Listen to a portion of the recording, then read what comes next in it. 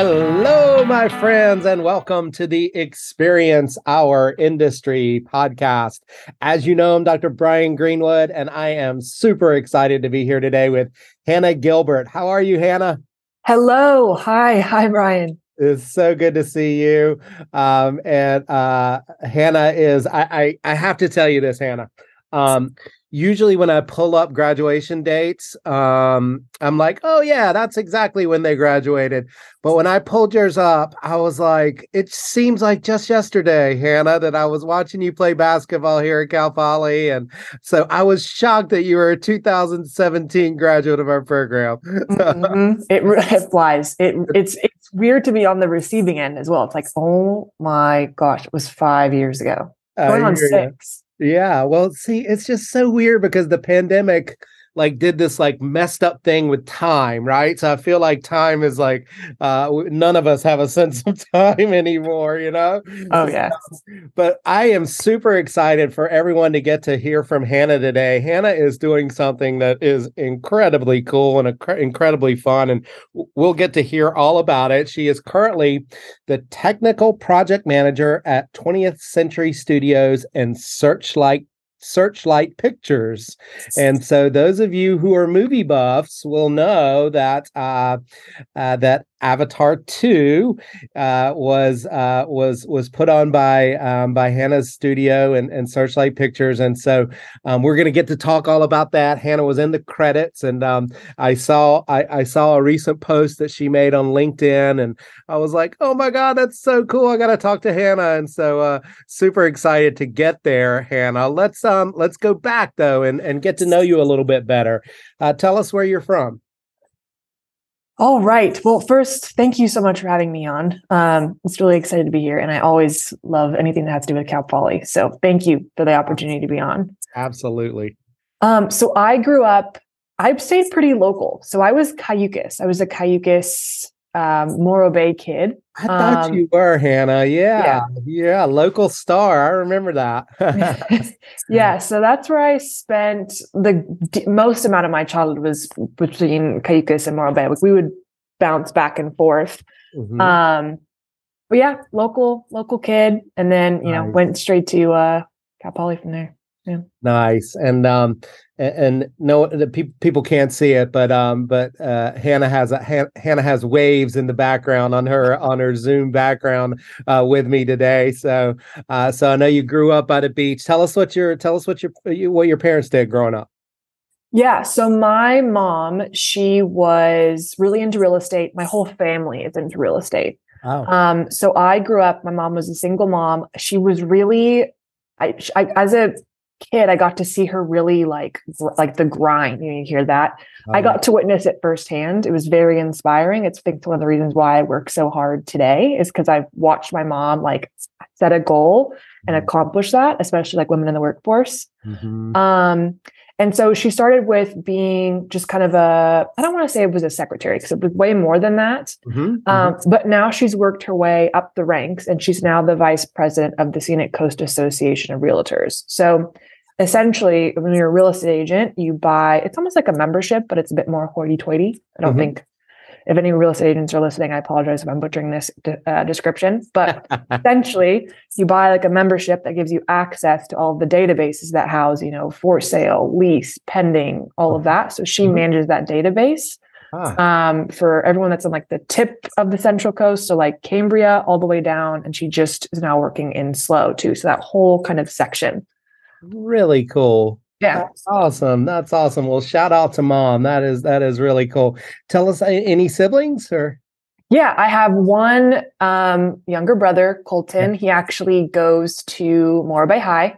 Oh, cool. He's a junior. He just got his license. His name is Bubba. I'm sure he's loving that. I'm telling people that. Nah. But yeah, I have one little brother. He's obsessed with the surf as much as I am. Usually it's hard to get a hold of him because he's in some form of water. So the ocean, he's on the polo team. So nice. Very cool. Well, that is awesome. And shout out to Bubba there.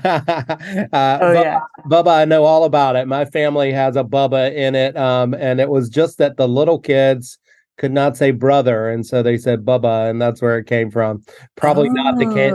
Probably not the case with you, but he was a little chunker. His name was Colton. He was a really chubby baby, and I was kind of a chubby kid too, and so it was just like it just kind of stuck, like Bubba. Like it just sort of stuck. Yeah, I love it. That's cool. Yeah. That's cool. So growing up, obviously, I've buried the lead here on this one. I mean, you were a varsity athlete at Cal Poly. So obviously, I know you've already said you were into the surf, so you were into the ocean, and obviously we know sports. What else? What else were you into growing up? I was honestly into anything that got me outside and that was active. I like exploring. I like learning new things. That was huge. So my mom was really, really supportive on me trying a lot of things. So I did swimming, volleyball, soccer. I did t-ball for a little bit. I did horseback riding. I did like junior guards. So as long as it was outside and moving, I was pretty obsessed, but I remember there was also a phase, I think it was like maybe kindergarten to like third grade. I was obsessed with spy stuff. So like I think maybe because I don't know if you've ever watched Spy Kids. That movie. Yes. I was obsessed with Spy Kids. So I was a spy and would crawl around the neighborhood and make my own gadgets. I've watched Spy Kids with my kids for sure. That's awesome. Great movie. Yeah, it is. Yeah. I think they turned it into a show, didn't they? Like a series, even. I don't know. I know there's a 2, a 3, and there was a 4. Oh, okay. But I don't know if it's a series now.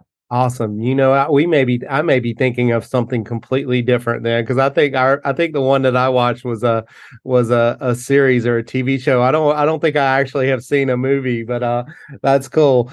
So let's talk about that process of staying close to home and going to the hometown school, if you will.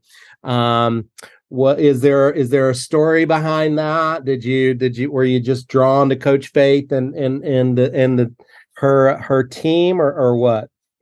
I think this is a topic that a lot of people need to hear more about, and there should be a whole other discussion just about this transition period from high school athletics to college. Right. Especially because there's not a guidebook. You're a 17-year-old who's still having to ask for the bathroom, and then the next hour or so selecting a college that will define your later life.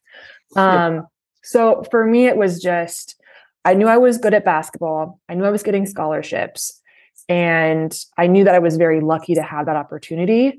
But I really wanted to know, okay, this is great for 4 years, but I wanted to think about, in the back of my mind, what about the rest of my life? And I knew I loved basketball in high school. I think that love, just to be completely transparent, dwindled away just because it became a job in college. But I knew going into selecting where I wanted to go, I knew that I wanted to have a good academic. That was really important because I didn't want to play basketball for the rest of my life. I was just really thankful for the opportunity and wanted to kind of utilize that as a tool.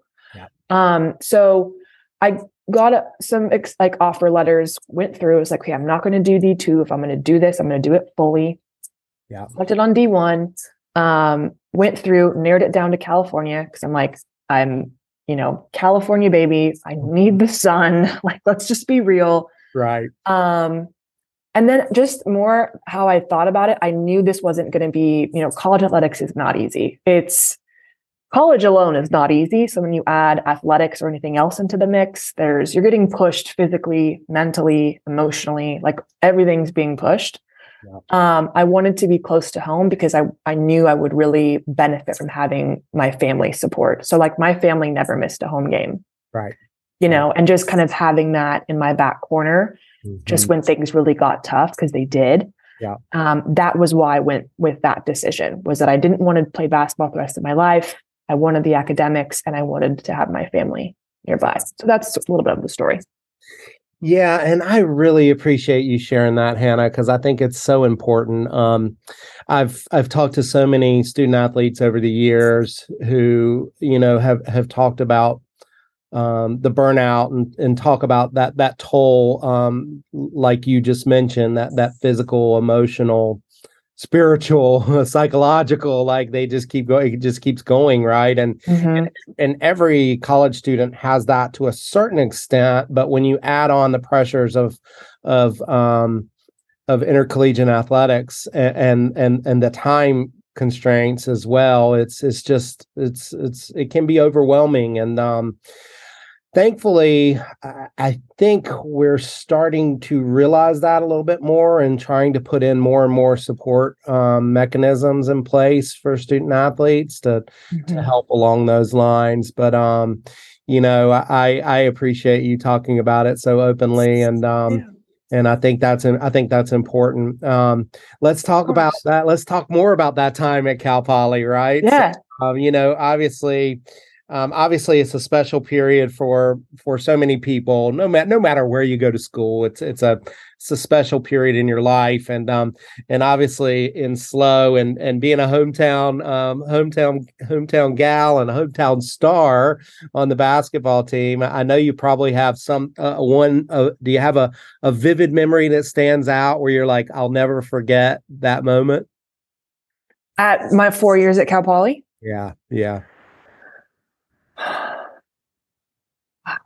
Trying to think. It was a long time ago. One and B. Years. I think when I was I worked really hard academically and athletically, but I think when I heard my name on the starting lineup for the first time, on the big screen, and I saw myself, because I did 1,000 shots every day. I'm naturally pretty slender, and basketball you have to have some muscle. So I was doing 1,000 shots every day. I was in the weight room 5 days a week. And so to hear that work paying off and starting as a 5, a big post, that was a pretty rewarding moment. It was holy crap. Okay. I bet. That is so cool. That's so awesome. So what about from a professional development perspective? I know Cal Poly, or we all know Cal Poly is known for learn by doing, and learn by doing is our mantra and whatnot. Is there a moment when you look back during your college career where you think, wow, from a professional development perspective, this really helped propel me into my career, my professional career? Is there a moment like that? Yeah.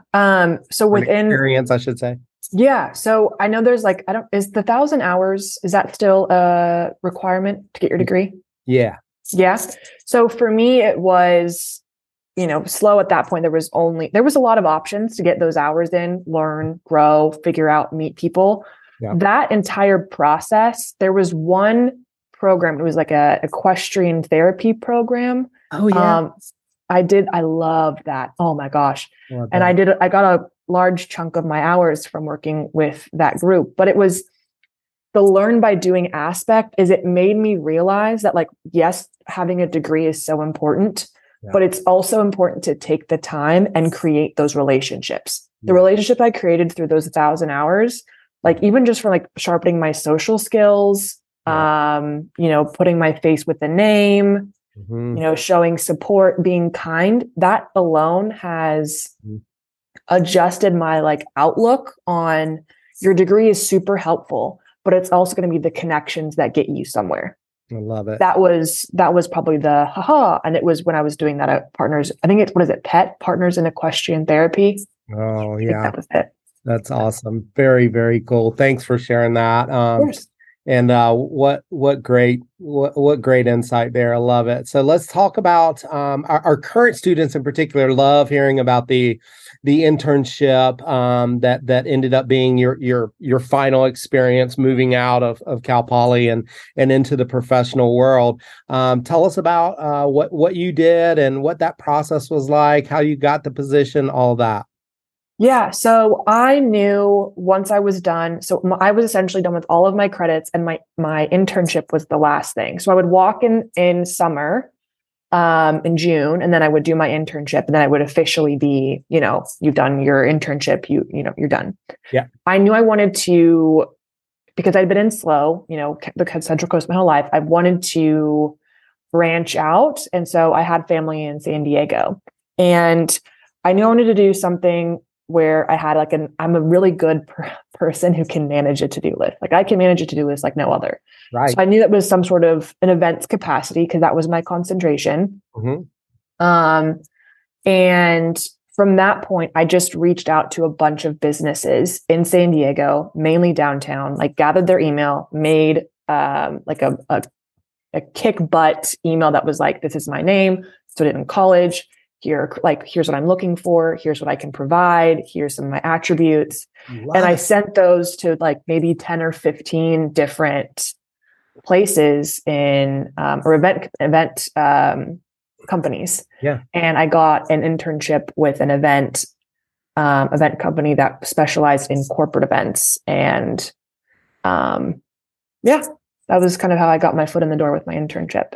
That's really awesome. And I love that story because, I've obviously talked to a lot of people through this podcast, and that's one of the things that I love is hearing the various stories. And that's the first one I've heard of that you've just shared. And what an innovative and really thoughtful way of approaching it, right? And so you know where you want to work, and so you target like these downtown businesses, and you develop a kick butt email, and wow, I love that. So let's talk about leading up to what you're currently doing. I know we got everyone excited at the top talking about Avatar and whatnot and film credits and all that, but you had to get there. Right. And one of the things that's really pretty is a thread, for your career is project management. And that's I think that relates to like what you were talking about, the to-do list and really being good at that. And I think some of our students maybe overlook project management as a really big skill that they're getting and coming out of our degree. So let's talk about that process and what it was like living in Manhattan for 2 years or a little over 2 years. And obviously that's leading up to the pandemic. So we'll get there from that standpoint. But what was it like working for GoGather in New York City? Yeah. So I graduated and then immediately moved to San Diego, did my internship. And then once my internship concluded, I was very upfront, like, if there is a position here, I'd love to work for you. There wasn't, sadly. And that's okay. And I knew that going into it. So what I did was same tactic is I don't want to put the preface. I apply for jobs, but I think there's also something to really be said about a nice handwritten email or actually a physical letter to companies saying, it's so nice to meet you. Here's all the things that I've done. I'm really interested in a job. If you're not hiring, no problem. Let me know when you are. I'd love to work with you. And so I did that with, again, several other companies. But what was interesting about GoGather is they had a really interesting, like I would come in as an associate project manager. So I would get these smaller projects. And throughout my 2 years, let me back up. I reached out to them. They didn't have an opening. I got another job as a project manager for it's GMBI. It's business interiors. So like we would have Adidas as client, and they'd want to have their workspace revamped. And so I'd be the project manager for that, that remodel. So it was super cool, but it wasn't like there's more to this than just offices. I want to get out of the office. I want to, travel. Right. And so before I got that job, I had reached out to GoGather saying, I'd really like to work with you. I love what you're doing. And they responded saying, we're not hiring right now. So that's why I did the GMBI job. And then a few months later, I think it was 7 or 8 months, I kept in contact. I got an email that says, we're hiring. Are you interested? And immediately I was like, yep, I'm interested. When are you like, let's do it. Yeah. What was cool about this job is it was remote. It was completely remote before COVID. So I moved to Manhattan by choice. I was 23, 22. Oh. I was like, I'm traveling for work. I'm traveling throughout the United States. I'm traveling to Europe to do some of these corporate events, to do some of these project events. Yep. let's just move to New York. And it actually benefited the company as well because they weren't flying someone from LA to New York, from New York to like Europe. It was just Hannah's already there. So I put myself in a really good spot by doing that too. Wow. Love it. That's so great. Yeah. And I was there for that company 2.5 years, excuse me. And then it started to transition with COVID to virtual events. And I was back inside. I was like, oh no, like I don't. So that's kind of where like COVID made me have to take a pause. Gotcha. Yeah. Well, let's stop for a second and tell us about New York City. What was it like for a Cayucos Morabay girl to end up in New York City, right there in smack dab in Manhattan? Yeah. Like, oh man, I going into it, I don't think people actually believed me because I had picked a date. I was like September 17th. I am moving. Like I said this like in March of like earlier that year. I had not bought my ticket yet. I had not found a place to live yet, but I said September 17th, that is the day I'm moving to New York. And I sold, and I like, like the go big or go home type thing. I completely went for it. Like I sold my car. I was like, we're doing this. So I sold like a lot of my stuff. I fit everything that I had into 2 suitcases and then like a carry-on. And took a red eye, signed a lease when I got there and was like, let's get it. And just like, wow.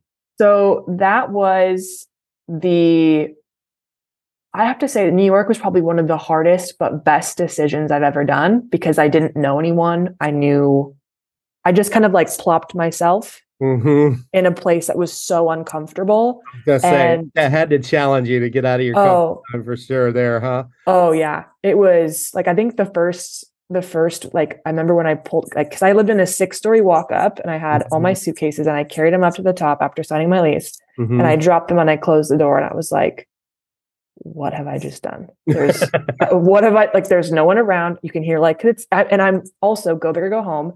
I'm smack dab in the middle of Manhattan. Like, I'm not like, oh, Brooklyn, it's quiet. Nope. Like we're in it. Like, we're in it. Yep. So yeah, it was a crazy ride. I learned a lot about myself. Yeah. I also really got to meet some great people. I would go like to Eventbrite, find an event, go over to it. It was scary. I was scared all the time. Like, I don't know anyone. I don't know what I'm doing. Yeah. Like, how do I even get to the event? We're going to subway this. All right. Half the time I would be going the wrong direction. That's okay. And tell us your favorite spot in the city. What was your, tell us, like, did you find a favorite spot or did you have a really a wonderful place that you ate or a park or anything like that? So I found by the miracle, I don't know, I'm very much one who believes like in the law of attraction that you manifest what you want. I found a killer apartment that was 4 blocks away from Central Park.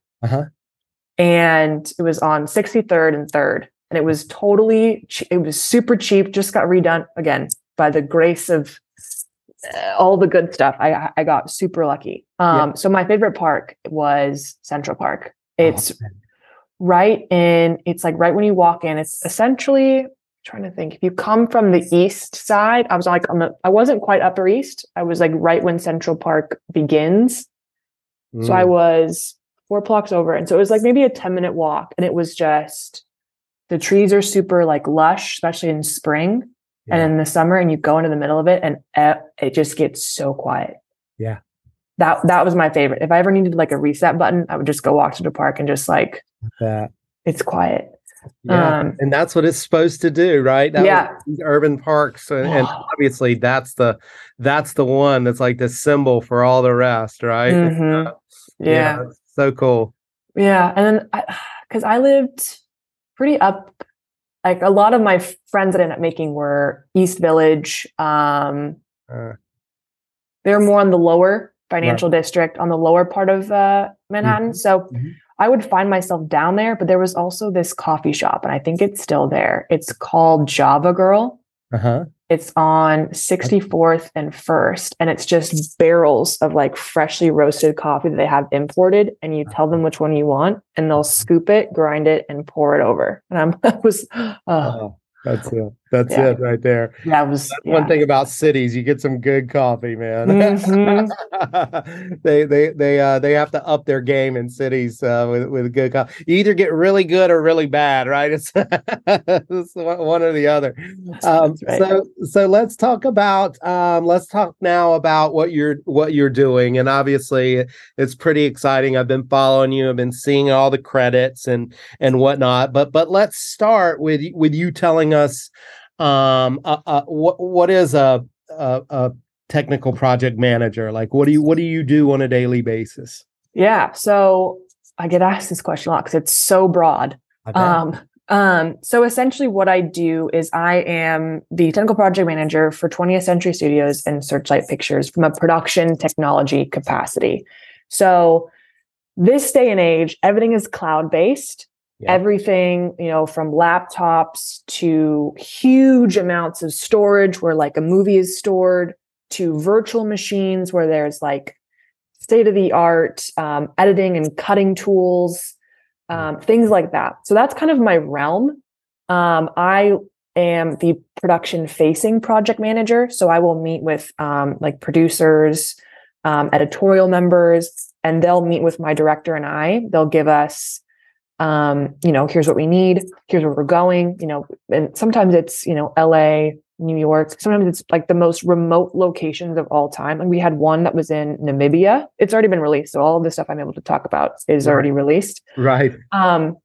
So anything in regards to like remote work, the only thing I do not do is I don't touch the camera. The camera is an entirely different department because all of that is concerned with like dailies. So like, for example, if you're shooting a movie, you have your camera, it's hooked up network wise to 3 different locations. One, it's like an archival place. It's like a vault, a post-production facility who's taking all of that camera and just like coding it and cutting it and then sending it to editors.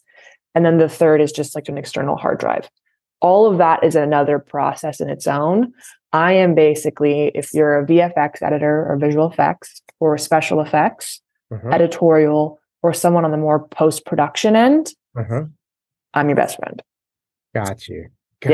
That's so cool. And I as you're talking, I'm like thinking, what a terrible host I am, an interviewer I am. I should have asked, like, how did you, what everyone's probably thinking. And so we got to move, we got to go back a little bit. Sorry. That's all right. How did you end up with a position with such a, Hollywood and the movie industry? It seems like one of those like really, really hard industries to break into. So tell us how you got the job. Yeah. So once I finished the job with GoGather and events became virtual, I had already moved. I was in Manhattan for about 1.5 years. I moved to LA and was doing a job with a company called Luxury Presence. And it's where I started to get really fascinated and learn about the technical industry because there's a lot, it's always evolving. It never stays stagnant, which I love. Yeah. To me, like, insanity for who I am is standing still. I have to be learning. I have to be developing. I have to be doing something. If I'm doing the same thing every day, I go nuts. Yeah. So that's where I was like, okay, there's no cap to this. There's always going to be something new entering this like realm. Yeah. That's where I started to first get introduced to the more technical side of things. From there, I reached out to a consulting company. I was there for about 1.5 years. And then I reached out to a consulting company who was just looking at project managers. Is like, hey, if we're a great agency, you can be work with us, and we can always ensure you have access to these higher to reach jobs. It's called Blue Pisces. I highly recommend. The CEO, Damien, kindest human. And I was like, oh, this is a great opportunity. I have someone who has access to, things that are hard to get in, realms that are hard to get into. So, Hollywood business, things like that. And I wasn't like dead set on it. But I was like, this is an opportunity, and I'm never someone that's going to turn down, even if it's just a conversation, right? An opportunity. Here you go. Like, here's my resume. Let me know if you're interested in chatting, if you think I should be doing something different. And so I met with him, and he's like, okay, I usually don't do this right away, but there's a job that we have available for, I didn't really get a lot of details. They said it was for Disney, which I'm not like I love, movies and theme parks. I wasn't like, I don't have, Disney, a Mickey Mouse on my cup. I understand, but I wasn't like I'm going to, make out with my coffee cup because there's a Mickey Mouse on it type thing. Right. But I was like, okay, that's interesting. And the more I learned about it, it was like, okay, this is a production technical role. Okay, that's still quite broad. And I just kind of had this gut feeling that I was like, okay, I need to apply for this. Mm-hmm. And so I did. And I learned more about the role. And as I got closer to like the final stages, they were like, this is the technical project management role for 20th Century and Searchlight. And I was like, oh, heck yeah. Because I guess it wasn't until recently, actually, I realized the alignment. I've been obsessed with the movie Titanic since I was probably 2. I didn't understand a lot of what was going on. I liked the music and I liked the ocean. I didn't understand anything else. Right. But 20th Century Fox, before it became 20th Century Studios, made Titanic. And I was like, yep, there it is. I'm on it. Let's do it. Next stage. Like, let's get rolling. Yep. Full circle. And so, stars align. Yep, they offered me the job. So I think it was a lot of like knowing that I worked really hard. Like I'm a hard worker. I will 100% confidently say that. Like I put that on my resume. Like I will work harder than that's who I am. Right. Going back to my mom, I think it's also something that I got to watch. And with basketball in college, like there isn't a 50%, there's 0 or 100, which I think there's a balance to, but I'm still learning. Right. But through just like listening to my gut, working really hard, having those network practices, I think because I never turned down an interview, even if it was something that I wasn't 100% I would be interested in, just getting in front of like someone and just practicing like selling. Here's what I am. Here's what I do. Here's what I stand for. I can guarantee you this, this, and this, and having a confidence that really allowed me to have access to, harder to gain access to spots job wise. Right. Yeah. I love it. So let's talk about the latest and the greatest. And I've been remiss because I've just been saying Avatar 2, and I'm supposed to be saying Avatar 2 Way of the Water, right? So tell us. Obviously you have a lot of credits as a technical project manager, but I imagine that this one is special, right? And so tell us about it, and tell us about what you did, and what that was like, that moment of sitting in the audience. And I know you said you weren't sure whether you were going to actually be on the credits, and you're like sitting there waiting for it at the end, right? Was it like that, or did you know before you went into the studio? I was afraid to ask because I knew that there was a potential of, just because there's so many people that have touched that movie. Yeah. And if you ever have like 5 minutes, go onto YouTube and type in, Avatar 2 making the Way of the Water. It shows you like how much effort went into making that movie, because essentially it's the actors just with like special dots on their face, a camera strapped down from their head, and they're in these like gray bodysuits. Yeah. And everything is completely changed. Even their faces. Like the only thing that really gets to keep are like the facial expressions. Yeah. But back to your question. So Avatar 2 compared to my other projects, each project that I work on, just because they take so long, I'm involved in the process of a movie from pre-production, which is around, 4 to 6 months long, the production phase, which is about a month to 2 months, all the way to post, which in some instances can be 1.5 years. In Avatar, it happened to be 10. I was obviously not a part of the whole 10. Right. But each production, so like the first production that I worked on ever was Prey. So that one was like, I cried. It was just like, like it was just kind of like that, seeing your name on a banner, like going for a basketball game. It was like, oh my God. And of course, you never really know if you're going to make it, right? Because it's like, it was just crazy. And that movie itself had like, we were in Calgary. We were in the most remote locations. It was like, I wasn't there, but my team was. And I'm like, you guys got this. You guys figure this out. And it was just really cool. And then that's awesome. So for Avatar, I wasn't involved in the pre-production production part at all, because that existed, it's been sitting ready to be delivered and watched appropriately for the last 10, maybe 8 to 10 years. I'm not sure when James officially, Mr. Cameron, I should say, started on it. I heard Mr. Cameron talking on a podcast, and I was blown away by that. Yeah, you're exactly right. It was like 8 to 10 years ago or whatever. Yeah, it was wild. It was so wild. And he just waited so patiently. I think when you have something like that, to have the patience, because it has to be done right. Right. That, like, it's got to be, and there's so many versions. So that's kind of where my role came in. I was more on the post-production and delivery side of things. So as some people know, if you don't know, Avatar 2: Way of the Water has the most amount of versions as any other movie in history. Oh, wow. So there's frame per second, which there's usually 24 seconds per frame, or 48 seconds per frame. It just depends on how quickly you change shots, the speed at which you see it, really. There's high frame rate, HFR. I always get those two backwards. That one's where you have more frames same time. 3D, Dolby Vision, IMAX. In China, they have movie theaters that make ours kind of look like Child's Play. So it's called China Giant Screen. So I think there was over 24 different versions of this film.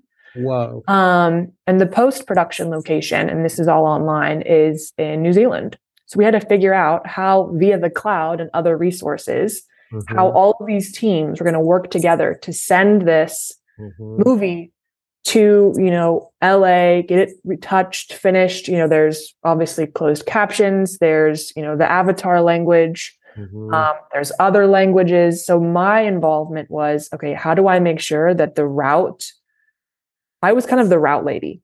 I was in charge and management of, okay, I've built a bridge, not me, but the engineers that I work with. We need to make sure this bridge does not break, and this bridge is available at all times.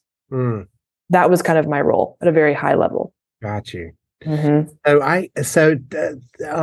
Help me out here, and I think maybe I might be able to help others too. So I know, like, when I finish a project and I have a report, and it's like a big report that I need, a big report in PDF, right? That's over like 5 megabytes or whatever, right? And trying to send it, I can't send it via email. I have to like come up with a different way to get it there. Is that essentially what you're doing, but on a like huge, widespread, big basis? Is that kind of it? Kind of. So this is where it gets complicated, is obviously you can't send a 3-hour movie and there's more things than just the cloud. There's other components. But you have to break it down. And there's certain versions. So you can do like a TIFF or a JPEG or wraps, where everything is wrapped together in certain packages. Gotcha. So we had to break this movie down into little teeny tiny pieces. And send it. Okay. So that's where the managerial aspect came in. Okay, I'm sending parts, sending, and then it goes over. It has to be confirmed. It goes to the proper post location, because we had multiple post productions working on this project. We had multiple teams, multiple colorists, multiple locations. It wasn't just stop in LA and it's done. And you got to send it back so it can get approval. Right. There's all of these little pieces that are, that's where, but yes, that's correct. Instead of email, I imagine you don't need attention to detail for your job at all. You can just do it with your eyes closed. Oh yeah. Yeah, you just gave me a lot of fuel for for APA and senior project and attention to detail when I say, yeah, that comma matters or that italics matters. It's like, yeah, you can't screw up. No. It's gotta be done right. Well, wow, that's just so fascinating, Hannah. I just love it, and we're so proud of you. I do want to ask you, this we talked about it a little bit earlier, when I said that project management is something that maybe some of our students don't think about as a skill that they're building, right? And one of the things I love about event planning in particular, your concentration, is that you're building skills that are transferable to any environment, right? Because it's planning, it's organization, it's communication skills, it's leadership skills, it's attention to detail. It's like all these things, right, that can transfer to any environment. It feels like to me that project management is definitely maybe something that our students might overlook. Would you agree there? Like, do you feel like we helped prepare you for these roles that you've taken, even though obviously, you've been talking about some technical stuff that's obviously way over my head and that I don't know anything about. But that nuts and bolts, those transferable skills, do you feel pretty good about your preparation at Cal Poly for those types of skills? I believe so. I think it's hard to tell because a lot of the, I don't think anything can really train you or prepare you for some of the project that I've signed myself up for. Right. But what I will say is two things. First is the learning by doing has been so insanely helpful because it's allowed me to you just learn better. So like if I'm confused, I figure it out. I call someone, I go attend a class. I don't sit and try to figure it out for myself. I need to do it. I need to be able to ask, okay, let me try and maybe fail, but come watch and help me. That's how I've figured out that I learned. And that's how I've quickly caught on is that fear of not failing, or if I am going to, I'm learning. So I have to learn by doing it, which is astronomically loud because I don't have an insane tech background. Right. I just don't. I just took it onto myself to realize, okay, this is the industry I'm interested in. Yep. It's ever evolving and changing.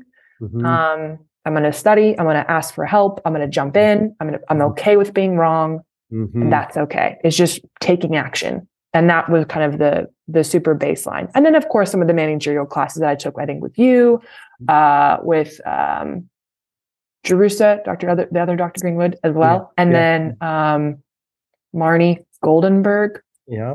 Goldenberg. Yeah. So a lot of those come together. Yeah. But the basis of just not being afraid to actually do. Yeah. I love that. I love that.